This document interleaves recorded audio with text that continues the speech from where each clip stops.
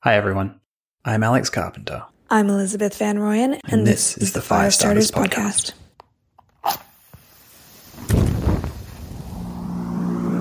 One, two, 3, 4. In this episode, we discuss some of the opportunities that blend together the medical industry, open source, and artificial intelligence. But first, I'd like to introduce you to our guest, Simon Biggs. He is a medical physicist who is passionate about what beautifully written software can do for patients. Let's dive into the show.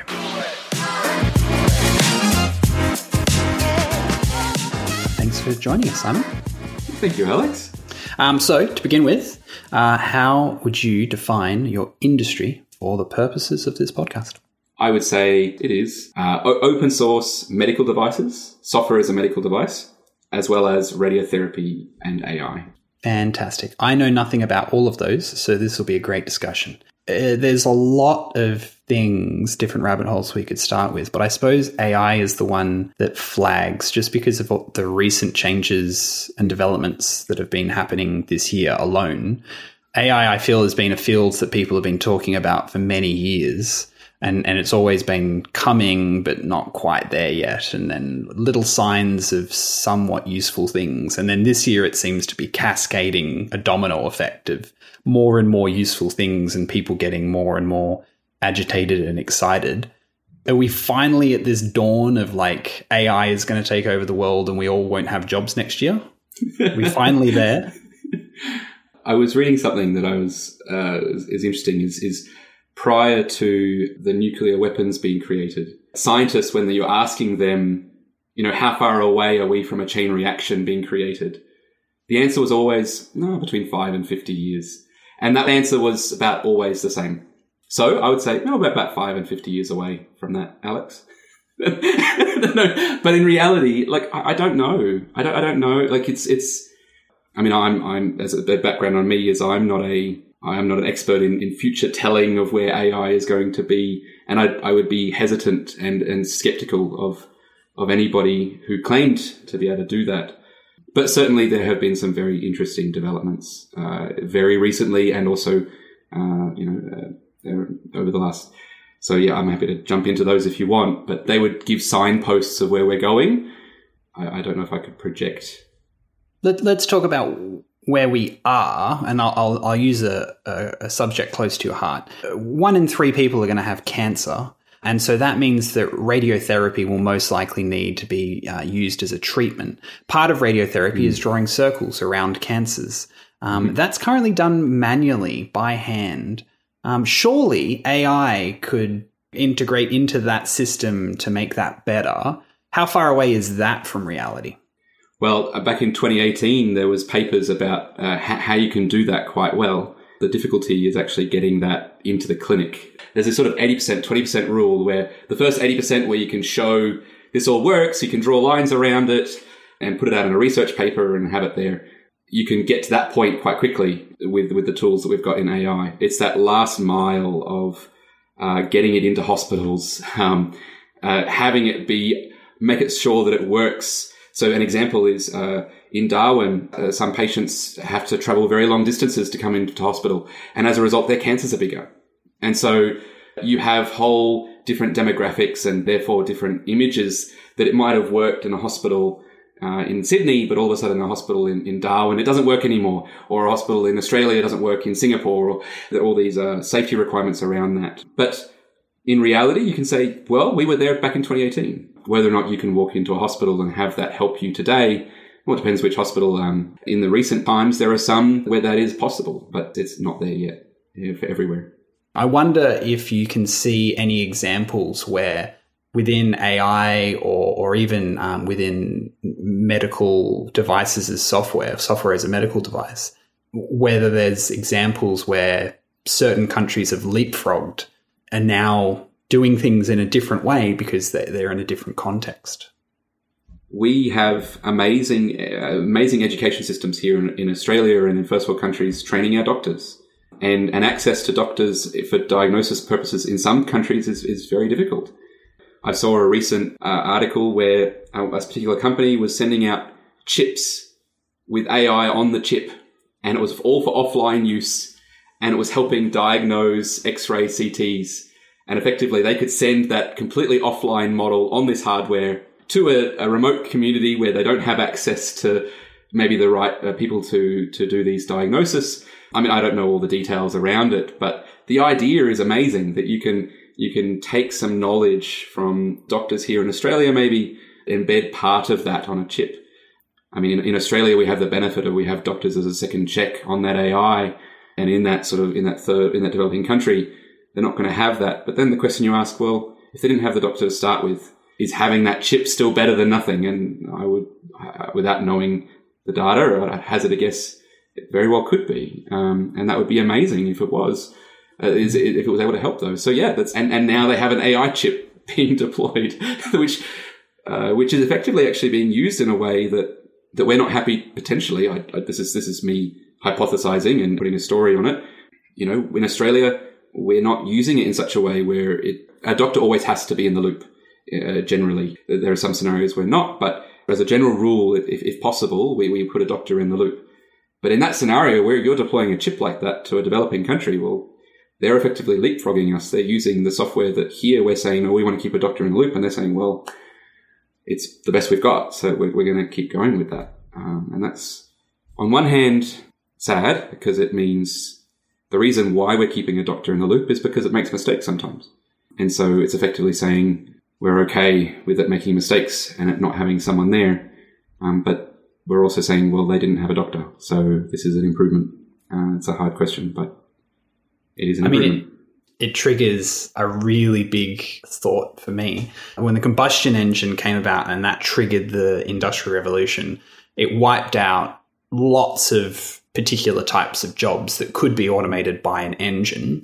And that rippled around the whole world. Like the entire world was impacted by that because everybody had those kinds of jobs.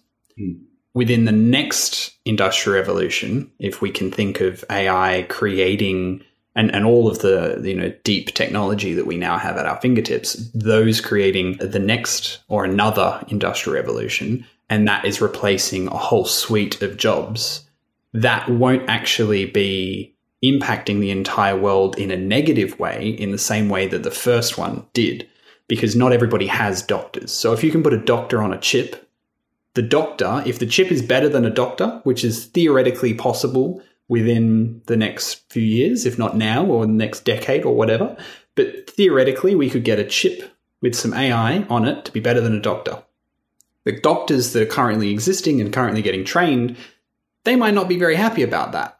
But in a lot of the world, well, those doctors don't have jobs because they never got the training. So they're not going to be, they're not there to be unhappy. And so actually it's going to leapfrog having to train and start medical schools and do all of this training. And actually the chip with the AI is being developed in places that do have the doctors and do have that feedback loop. And then that technology leapfrogs medical schools.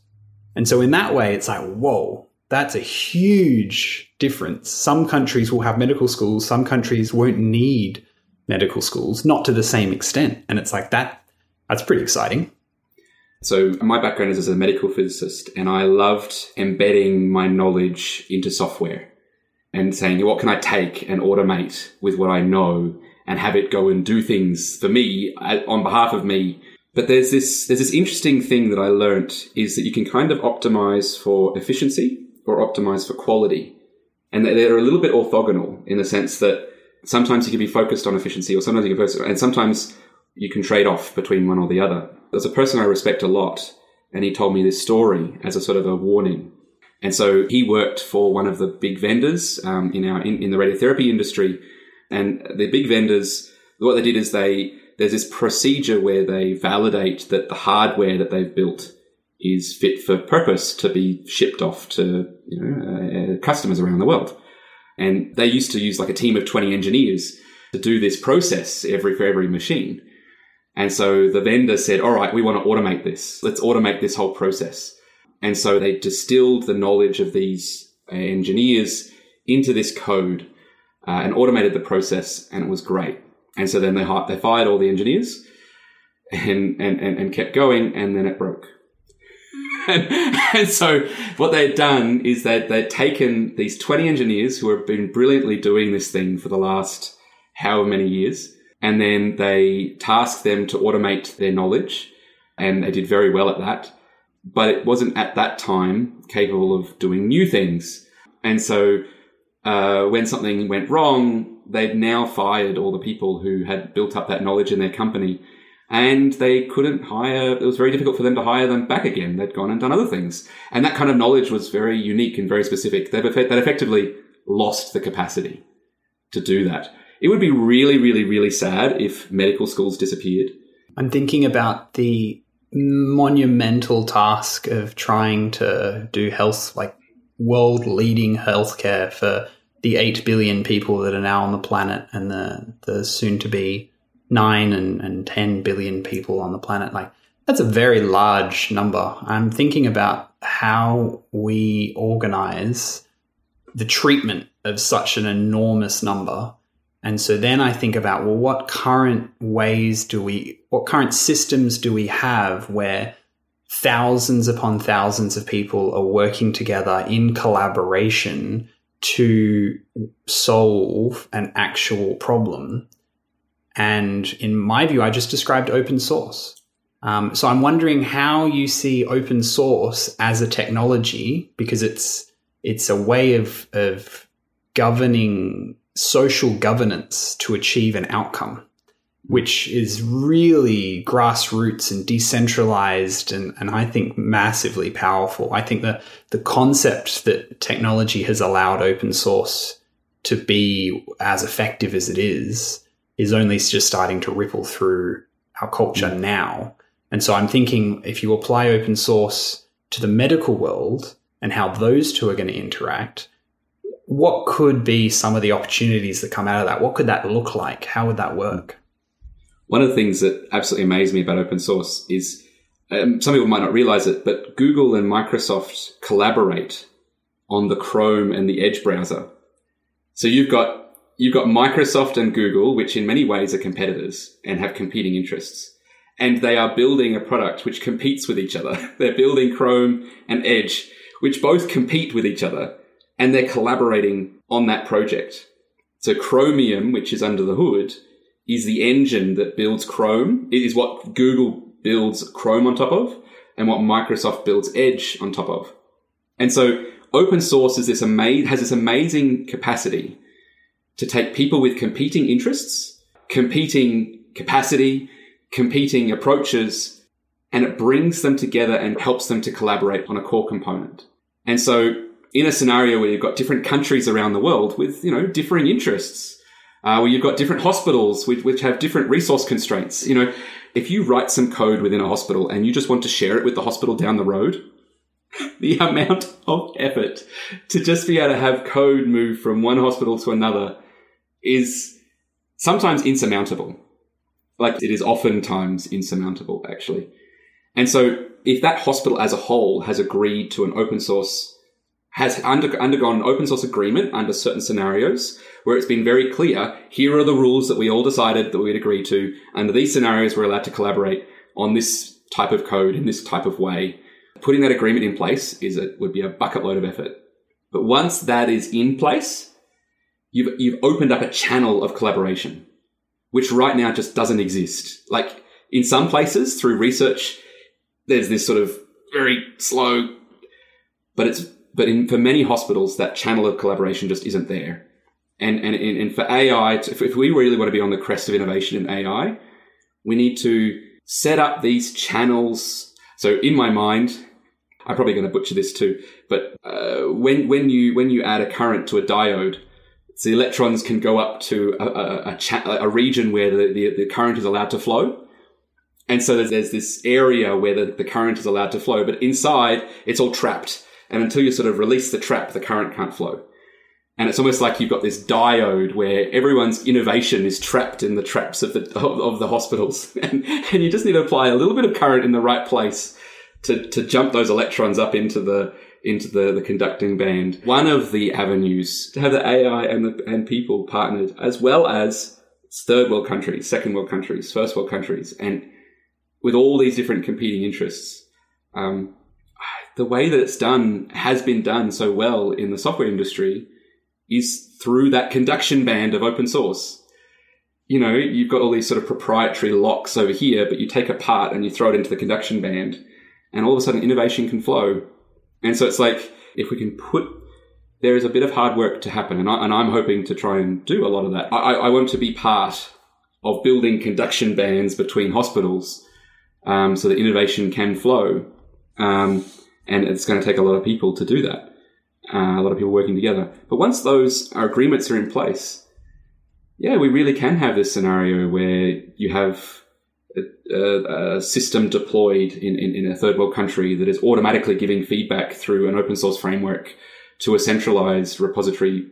And I mean, this can be privacy preserving. Like it needs to be. So you can have patient information. You can collect bulk statistics of, all right, 60% of patients had this issue and 30% had this issue.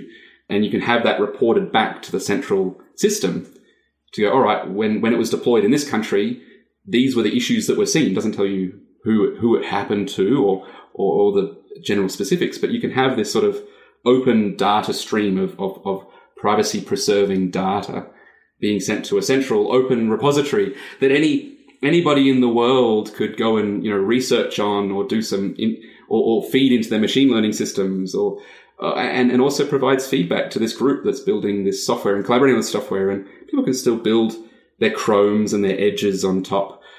But having that sort of the chromium core under the hood, I think is the way that we are is one of the ways, and probably I think one of the best ways that we could actually achieve that scenario of many different parties and AI and human and people coming together to really do something really awesome here. How can we let innovation grow while being respectful to regulation? They seem to be opposed to each other in so many different ways. And I'm actually thinking about, the example of the creation of all of the innovations that came out of World War II. They were in this sub-team of people that were working together next to but separated from the big machine that is the governance and the regulation and the actual defense force. And they were in this strange, team of rebels trying to create things, and then they would introduce things into the bigger system. That's how, a lot of those innovations came. So like innovation needs freedom to break things, but in the medical world, the freedom to break things literally means you're killing people. So we're not quite okay with that. In the financial world, we've seen that play out, and most people are not okay with that. Now the results are in. And so I feel like there's going to be a backswing to, well, let's regulate everything to an inch of its life and kill innovation. And it's like both options seem so bad. How do we chart a path forward for the whole world of innovation so that we can actually make progress rather than building things that burn down only to take learnings and then build more things that burn down? Yep. I think you need both in parallel. So I'm using as a metaphor my own code base. It sounds a bit weird, but I have a prototyping code base, which is over here, which I'm able to test on retrospective data and validate how things are going. And then I have another code base where every single line of code is being reviewed by a guy in New Zealand. And the thing is you can imagine the amount of time it takes to get something through the review process and all of that framework. By the way, that is what will be the regulated code base, is that one that's getting every line reviewed. There's two problems which both need to be avoided. There's a lot of work going into that regulated one. It would really suck if that ship was going in the wrong direction. Let's say this is a rowboat but the rudder is pointed a certain direction, and it takes a while to row it. And you've got this little speedboat that can go all over the place. You kind of need the speedboat to run ahead to the location of where you want to go, and then call back to the rowboat saying, hey, this is the angle you should be aiming at, and then have your rowboat go. And we it plays out quite a bit already in how we do things. Is you'll have people in universities doing research and publishing papers, and then you have industry, developing a product. I guess what I'm trying to do is that idea is good. Let's just try and improve the feedback loop. Like at the end of the day, those 2 points need to just become closer together and be able to feed back between each other quicker. It's not that the industry needs to drop its standards or that the research needs to be locked down so it can't go and find out all these new amazing things. It's just that you need to make the conduction band between researchers and industry have better feedback between the two. And so if industry is providing open source medical devices, which are going through their regulatory framework, which are being locked down, having every line of code reviewed, undergoing automated testing, having all of the AI models being validated on a range of data sets from a range of different demographics. If you have that happening on the industry side, but there's a conduction band between industry over to the researchers where they can download that whole medical device, absolutely break it and play around with it and go to town with it and publish more papers. But then also say, hey, here was the key thing to industry that actually made this help. Can we have come to some sort of agreement where you can help fund our research and we can keep breaking things and doing things? But when they're breaking things, they're not killing people. They're investigating on retrospective data or in sandboxes. Or once it gets to a certain point, maybe undergoing a clinical trial. But that clinical trial now is sort of a little bit between those two, where it does have sufficient regulatory frameworks around it to recognize that it is a new thing. But it's so there's some sort of there's a range of ethics and things that need to be undergone there, and it's kind of a midway point between those two. But yeah, effectively, you need the boat out there searching for where to go and trying to find where the oil is, or find where the gold is, or the direction that we should be going, and then a recognition that the regulated, lockdown, quality preserving version will go slower, but quality also is knowing the direction to go. An amazing bug which is missed is going the wrong direction. You can go in the wrong direction with every quality system in the world, but that's a bug. Going in the wrong direction is a bug. So having this feeler out, trying to find where the right direction is also really part of your quality system, trying to make sure you're actually going in the way that will save the most lives or help the most people. Yeah, so I think you need both. So how does having a industry that is, in that analogy, the slow-moving one, and the research, which in your analogy in the medical space is the one that's going fast, I'm thinking of just about every other industry where it's the industry going fast and the research kind of just doing whatever it wants, and it's not really talking to industry at all, and research just is irrelevant, seen as irrelevant to the industry. And I think an easy straw man argument is the space of entrepreneurship. I know the research, I know the industry, they don't talk to each other. I know both, and nobody is interested that I know both because they don't think each other has anything to say to each other. And so I talk to researchers and they're not interested in industry, and I talk to industry and they're not interested in the research. So I'm thinking about like AI as the example though, because AI is, a lot of research is being done by the industry, but it's being done in a way that is research, but it's not done by universities. It's done by Google and industry. And so how does that all work? And is that a prototype for other industries where the risk of death is lower? Because medicine is a slightly different, like higher risk. So in AI, there's a slightly lower, well, quite a lower risk. General AI aside, maybe that is a big risk, but let's put that aside for a sec. How does AI progress so fast, especially this year? How has this suddenly all come out of seemingly nowhere, and it doesn't seem to be university researchers leading the way? How does that work? Yes, I mean, when I was saying research, I wasn't actually in my mind thinking necessarily university researchers. It's researchers who are in hospitals or in industry or in research and development groups in industry or in universities. I certainly have one of the things that seems to be a trend is that blue sky research that doesn't have a practical use in the very near future generally doesn't find a home very well in industry. Research that is likely to be financially viable in the near future is likely to get much more funding when it's done within the industry itself. And so there ends up sort of being, if you want to find out where all the best fusion research is happening, well, it's probably happening through government grants and universities. I mean, I don't know. I don't do fusion research, but actually Google is doing some fusion research with DeepMind. But yeah, so some context there is that recently an amazing paper came out of DeepMind from industry that was able to stabilize the fusion reaction using AI from DeepMind, and that's really cool. So that was actually a serious breakthrough coming from industry. I'm curious now to dive into and speculate around thinking now about general AI and all the different AI models that are running around the world. I wondered if you could speculate on which model is the current leader in getting to that general AI goal, and then what is general AI, and then how far away is it? This is me stepping way outside of I know I am doing AI in radiotherapy, but in my mind, what AGI is, and importantly, people sort of think of it as like, when it gets sentient. You don't need sentience for AGI.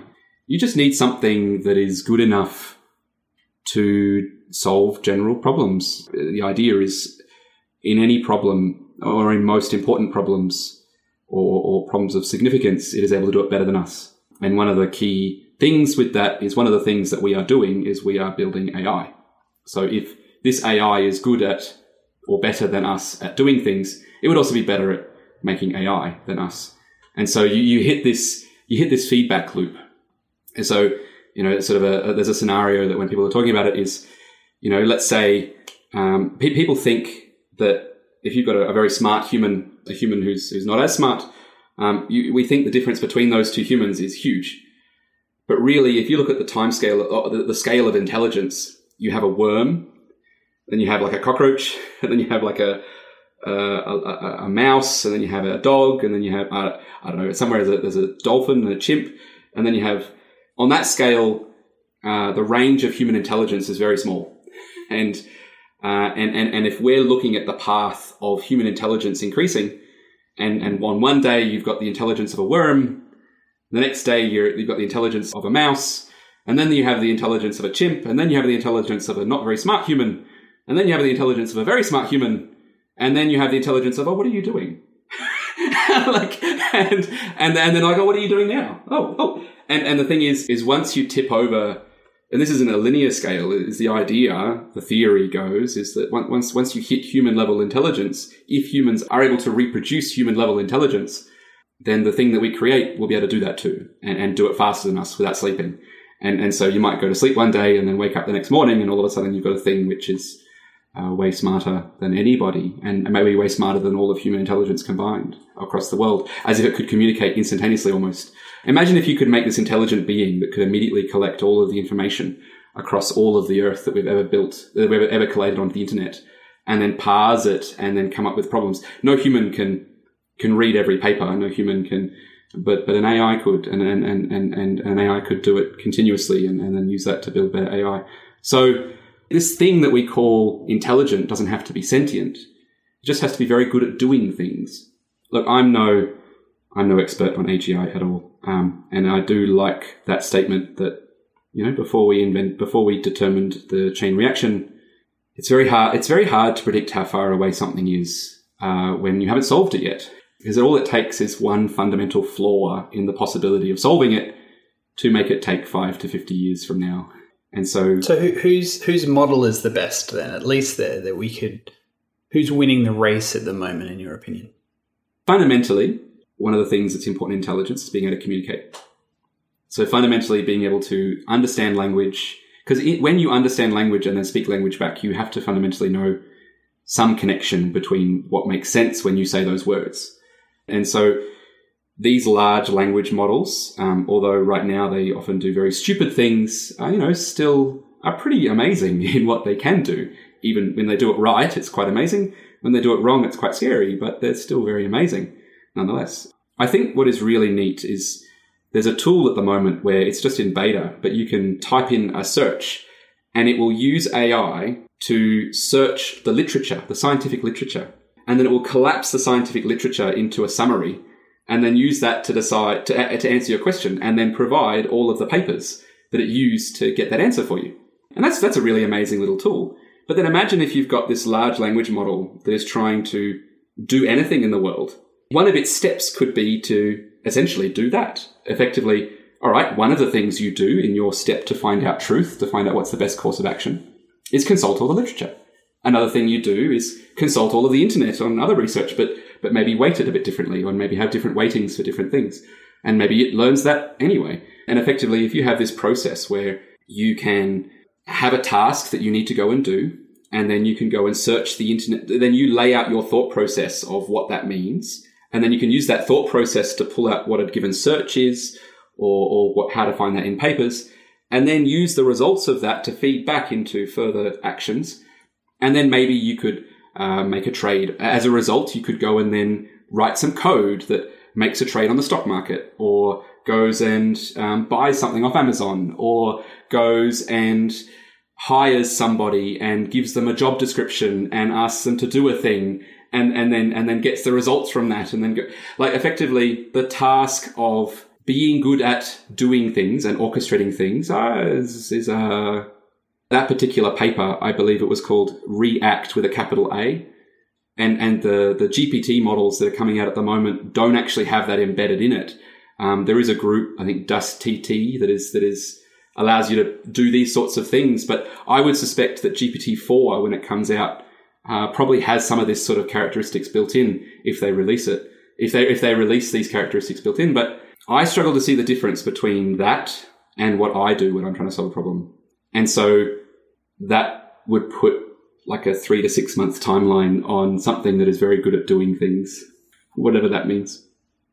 Thank you so much, Simon. That has been a brilliant discussion. Thank you, Alex. 1, 2, 3, 4. Hey, thanks for listening.